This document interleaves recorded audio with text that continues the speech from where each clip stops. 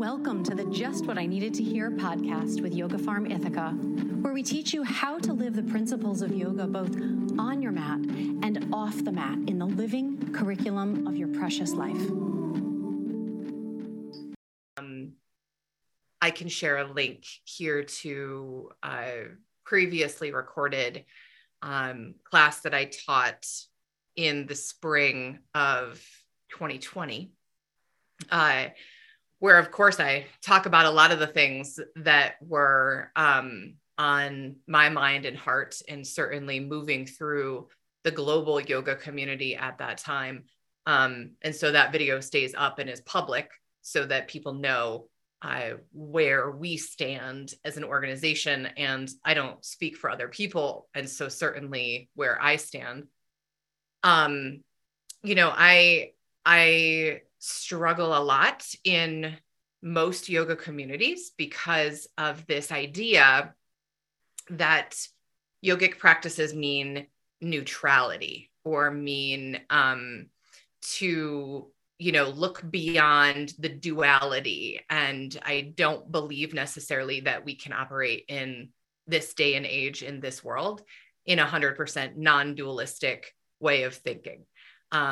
In my way of operating, there absolutely is justice and there is injustice. And I can see where, sure, we can zoom out and look at things from a bigger perspective, and we can trust in the energy of the universe. And I do think that we have responsibility as human beings, and that if we're going to call ourselves warriors, then it's important to examine what we warrior for and how to balance that showing up for justice, showing up for, real equity, understanding what the word diversity even means and how to celebrate it, and recognize that this is how we create a tapestry of the world. This is how we create a tapestry in a yoga community.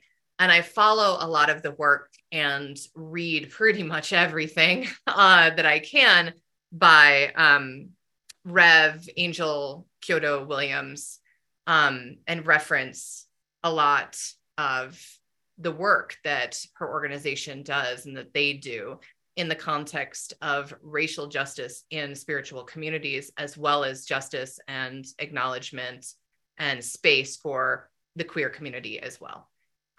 Yoga spaces are notoriously privileged, white, upper middle class or upper class. And I encourage all students, with that open mind and heart to, and I say this about any space that you step into, but as yoga instructors, people in these trainings, when you step into a yoga place, I want students to have the inquiry around who is not present.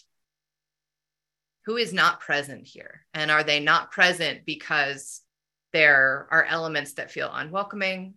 Are they not present because there are 75 stairs you have to climb up in order to get to that studio, and so it's inaccessible in that way? Are they not present because there are economic barriers that prevent people from being there? And continuously asking ourselves these questions and being in the open inquiry around it, because that's the only place that we can land on what we're going to do about these things.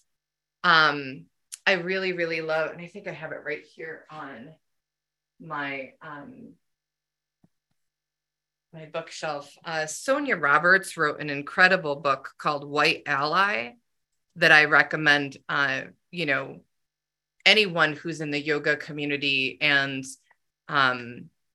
is a person that is white to read, because she speaks so specifically about what this looks like in the yoga community and where there are consistent missteps over and over and over again, and how microaggressions become macroaggressions, become unsafe space.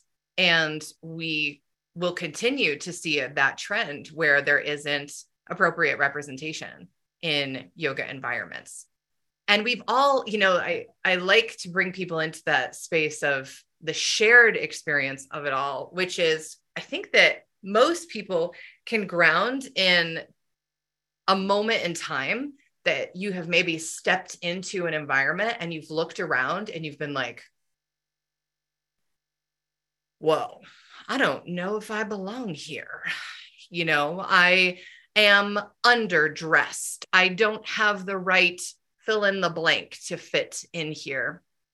And what it feels like to be in that position, and what it feels like to step into that environment, and how quickly our triggers rise up in that, anything that is still alive very much in our tissues, and how quickly we want to exit those environments. And so how many students, how many people, how many practitioners are we losing because they walk into a yoga space and it is so clear to them that they are having the experience that they don't belong in the space.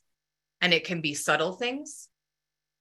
You know, I have a distinct memory of showing up at a yoga and bar studio, and everyone in the studio was head to toe in black Lululemon and had on these fancy little bar shoes. They're like little like sock slipper things. I was like, I don't know what the fuck those are. Like, nobody is welcoming me into the space. And I'm just like, oh, I don't think I belong here. And I left. And there probably were really lovely people and lovely lessons and lovely classes. And in that moment, it felt like such separateness and a lack of welcoming that I missed out on that, because there wasn't the 2 or 3 steps that could have been taken for someone to arrive in a bit more comfort, you know, and that's a nothing experience on the spectrum of what can happen and have people think in a moment that this isn't a safe space for them, or this isn't a sanctuary for them. And this certainly can't be a place of spiritual growth, because to be in a growth state, there has to be a level of groundedness, connection, and security within that community. I don't mince any words. I've lost students because of this, and I'm okay with that. You know, I don't believe that yoga and social justice can ever be separate. It doesn't work in any context in my brain that I have heard people talk about that separation. It sounds to me a lot like spiritual bypassing. And that isn't a world that I want to live in, or a place that I want to teach from. So we continue to have the conversations, and they do get heated and difficult many, many times. The lecture that I gave a couple of years ago now created a lot of reactivity within the yoga community. And I think it took up, that one lecture I think took 7 days of pretty heavy one-on-one back and forths with a particular student, because their response and reaction to my lecture was also very triggering language that reverberated throughout the community. And I had to address, and I get to address it. And I think that is ultimately, you know, for people who are in the space, the yoga space, that are privileged white women who present the way that I present, it's even more important to be the like, time out. Like, you know, this isn't how we're going to operate in this space. Certainly not how we're going to operate here in the Yoga Farm community. And if you're feeling poked and provoked by some of the things that I'm saying, then this is a great place for examination. This is a great place for deeper inquiry, and ultimately to recognize that, you know, yoga means union.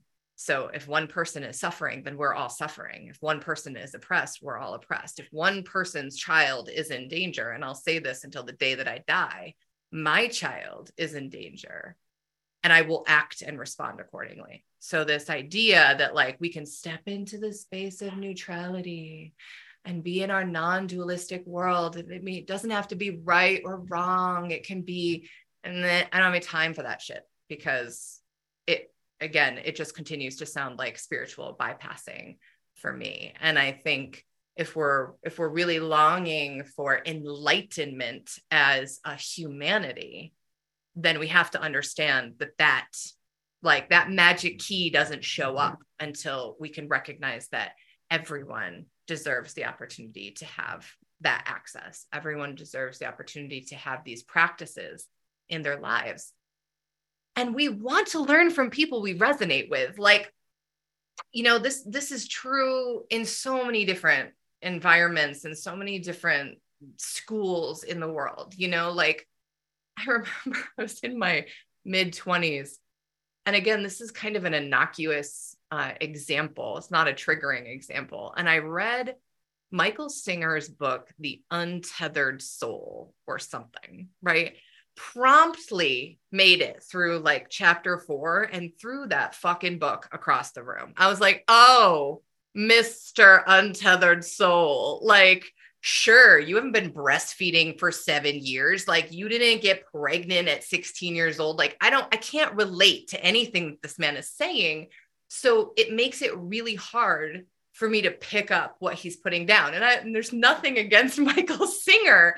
I just couldn't resonate with his path. I couldn't see myself in that path. And this is why it's important that there are teachers that represent all walks of life, all paths, all demographics, all backgrounds, so that the students that are waiting for you have access to you. They don't want to hear this shit from me. And that's okay. I didn't want to hear it from Michael Singer. And we want to find the people that we resonate with. And it's still going to be an uphill battle as long as every single yoga teacher looks the same and sounds the same and wears the same thing and the studios look the same. There isn't a greater gift in this world than to find teachers that you have affinity with and that you feel safe with. And when we get to be those teachers, it's like, oh, you know, I think that it undoes some, maybe not all, but some of the trauma that has been endured in our lives, being surrounded by teachers that we couldn't resonate with. And this is how we change the face of yoga. This is how we change the communities of yoga. And I say this too about the patriarchal elements that are involved in so many yoga schools, and really intense, not so sacred masculinity, but some toxic masculinity that belongs anywhere but yoga community. And so it's just these little steps, and our students find us and they have that like sigh of relief. And it's also totally normal. Like I just want to affirm that it's not uncommon to step into a yoga space and to quickly be like, oh, you're like, I don't know if there's going to be it's like you feel that there's healing that is about to happen. And am I in a safe enough space to actually allow this healing to move forward? And to want to like promptly extract yourself from that is completely understandable.